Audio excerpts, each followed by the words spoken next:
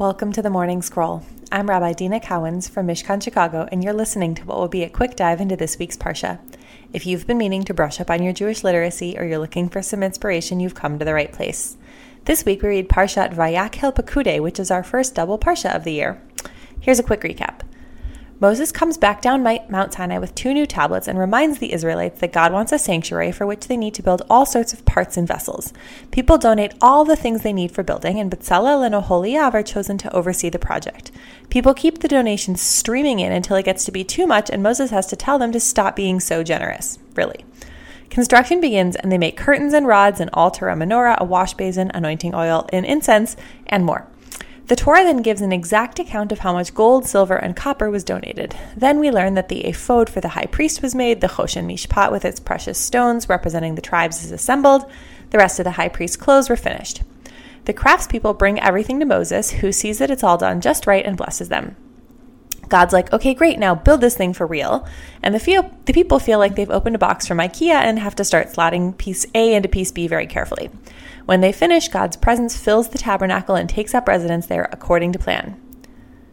Have you ever heard of a Jewish communal leader, really any kind of leader, saying, please stop trying to donate your time and money, we're good? No, of course not. We live in this culture of if some is good, more is better. But in this Parsha, we see Moshe and the artisans responsible for crafting the Mishkan say just that. We have enough. Actually, we have more than enough. Please stop donating. I've been reading a book called Donut Economics by Kate Raworth, in which she talks about flipping our economic mindset from the very capitalist growth regardless of whether it helps us thrive to a sustainability approach that looks at thriving regardless of growth. In other words, she says, we need to stop trying to get more, and start trying to work on every person having enough. She pictures this as a donut, where the goal is to be in the donut, because, eating a donut is way better than eating air. There are people and places who do not have enough, and they're in the hole of the donut.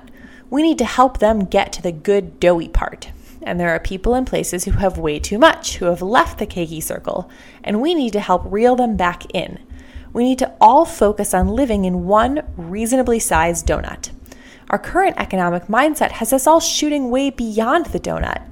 But we all know that while eating one donut is delightful, eating 146,000 donuts would make us terribly sick. And our current culture of excess is making us sick, and it's making our planet sick. We would actually be happier and healthier if we knew when to say enough, just as Moses does in the building of the Mishkan. More is not always better, the right amount is.